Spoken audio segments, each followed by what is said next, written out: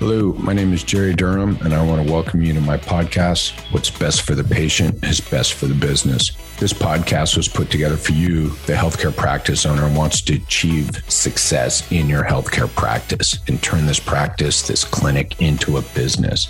So if you want growth and scalability that drives financial performance, all three of those don't always come together. But if you want that, then you've come to the right place. I'm here to help you be most successful in your healthcare practice and turn it into a business. Cheers. Thanks for coming.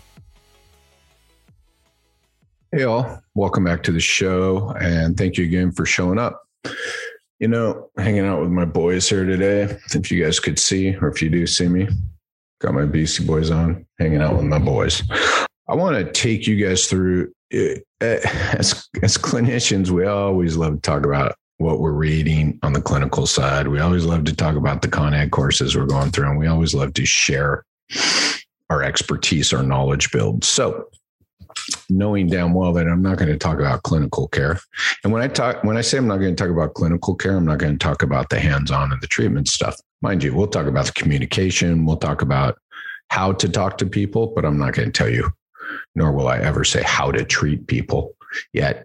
I think we all understand the words we use. The power of words goes into how we treat people. So maybe I will be telling you how you treat people, but not with your hands, more through your communication and work. I want to share with you what I'm doing. Where am I spending my time, money, and energy, Jerry? Why? What are you doing to better yourself? What are you doing to help me learn? How are you challenging yourself? And I think that's a freaking very fair question to ask me. Those of you who know me, you've been to my YouTube page, you've seen the pile of books behind me. I love to read. One of my goals about a year and a half ago, 2 years ago, pre-COVID even, was to stop buying new books and start rereading some of the older books I had. And that was very impactful for me to start to carry over some of the things that I had read before. It went out 6 months a year, did some things, and then the context of that book totally shifted. And I am going to recommend that to anybody. Challenge yourself to pick up some of your older reads, some of your older books, and see now how they apply to what you do, because I think you'll see and be able to apply them even better. And I think that's a great lead into what I'm looking for when I look for things to do to better me, to help better create patient success for healthcare businesses, is I'm using this experience I have as a provider, as a business owner, to go, cool. You guys heard in my journey where business fits into all this is, hey, I've got this healthcare insight. Cool. Now, how do I take what creates successful businesses, right? Which is that pile of books behind me. How do I take the outline and apply it to healthcare? And what I found is it's not easy. It's simple. And it's very straightforward. So the things I do frequently is I'm looking for business success, business models of success, people having success in marketing, people having success in sales, retention programs, referral programs, and going, does that fit in a healthcare practice? So these days, right, where I spend most of my time, money, and my energy is upstream in the healthcare practice, upstream in the relationship building, upstream in building trust, in managing and setting expectations, in decreasing fear, doubt, and uncertainty. And what I have found and where I'm spending most of my time, money, and energy right now is more sales training, more sales learning. The world of sales applies to healthcare. I wanted to let that sit there for just a little bit. We sell every day. There is more research and older research on how to communicate and how to sell things than there is in healthcare. Healthcare has come up with fancy terms like alliance and therapeutic alliance. And there's a lot of value in reading that stuff and understanding that stuff. Yet I would state, and I believe prove very simply, that a lot of the alliance and therapeutic alliance research has already been done in the business realm. In the business world, right? The best salespeople, the best sales literature is how to communicate, how to listen, how to talk with people. Show me a provider, a healthcare provider on the face of the earth that doesn't need that. And what I've found over time is the better we do that throughout a patient's journey, the greater the ROI, right? Listening is an asset in healthcare. right? Compassion and caring. A big part of that is listening. We show that people get better and businesses do better when they're more compassionate, more caring. They listen. They know how to communicate. Compassion and caring has nothing to do with treatment, right? So I'm spending my time, money, and energy on the sales side and learning and reading more from people that I consider to be great salespeople. So these are people that teach communication skills. These are people that emphasize listening. These are people that emphasize selling value greater than price, right? Selling a commodity and selling your expertise, your value, requires a little different mindset. A lot of the steps are the same. Yet people that teach you how to sell value go deeper. It is what it is, right?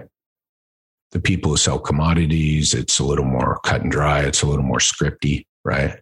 The value people don't follow a script. They follow a template. They follow a structure. They don't follow a script. And that's the world I live in. So anybody in sales who's talking about selling value and talking about listening and to communicate your value so that you can get the price that you deserve, those are the people I'm investing in my time, money, and energy. I'm going through, at the time of this recording, I got one of my the thing I've been looking forward to the most, thing I've been anticipating the most. I've got a 4-day selling workshop online, and I'm really looking forward to that. And it is someone I value hugely who talks about selling value, right, over price. So making sure we're not treated as a commodity. And that's us in healthcare, right? We allow ourselves to be treated as a commodity instead of the experts we are. So those are the things I'm doing these days. Those are the biggest leverage points for me. And great salespeople understand the flow of the business. They understand what happens after the product is purchased, right? So they understand and they outline and they set and manage expectations for retention. Does this sound like maybe what your front desk needs? What you need in your company is a great person who can listen, manage, and set expectations and set the retention after the product is decided on and they say, yes, I want that product, AKA they go in and agree to a plan of care. Shouldn't that salesperson have set up the provider for success to sell that plan of care? Yep. And to set up retention? Yes. Arrive, pay, and stay. So you guys see how this all rolls in together. So sales literature, sales mentors, sales courses are where I see the biggest leverage in what I can learn and bring back to you to help you create better and bigger patient success. Because again, the goal, the sell during that pre-arrival phase is provider success, relationships, problem solving, and then selling provider success, selling the provider as an expert, plain and simple. So that's where I'm spending my time, money, and energy. I'm rereading some of my old books that maybe aren't necessarily sales books, but have to do with business, understanding the flow of a business, understanding to do with retention, because I'm constantly looking for ways of how do we connect the sales process with the retention process, with the referral process. All right. Cheers all. I appreciate yet again your time and your energy coming back to the podcast and listening. And I look forward to you listening to future podcasts. Cheers. Thank you for listening today to the podcast. Here's what I want you to do next. If you want to stay in touch or want more information on the doing of all this, then I highly recommend, and I really want you to go over to my YouTube page, Jerry Durham PT, JerryDurham.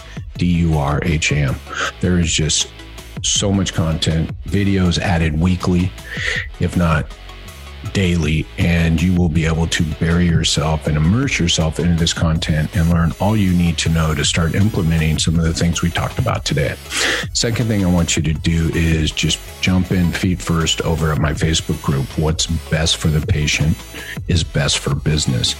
Daily interactions, right? I'll be there. You can have discussions with other people. You can ask me questions. I post there frequently, post videos. I share information there. So it's a place to stay up to date and be very interactive with other people who have the same goals and mindset that you do and want to create this business, this healthcare practice that will scale and grow and give you financial performance. Cheers all.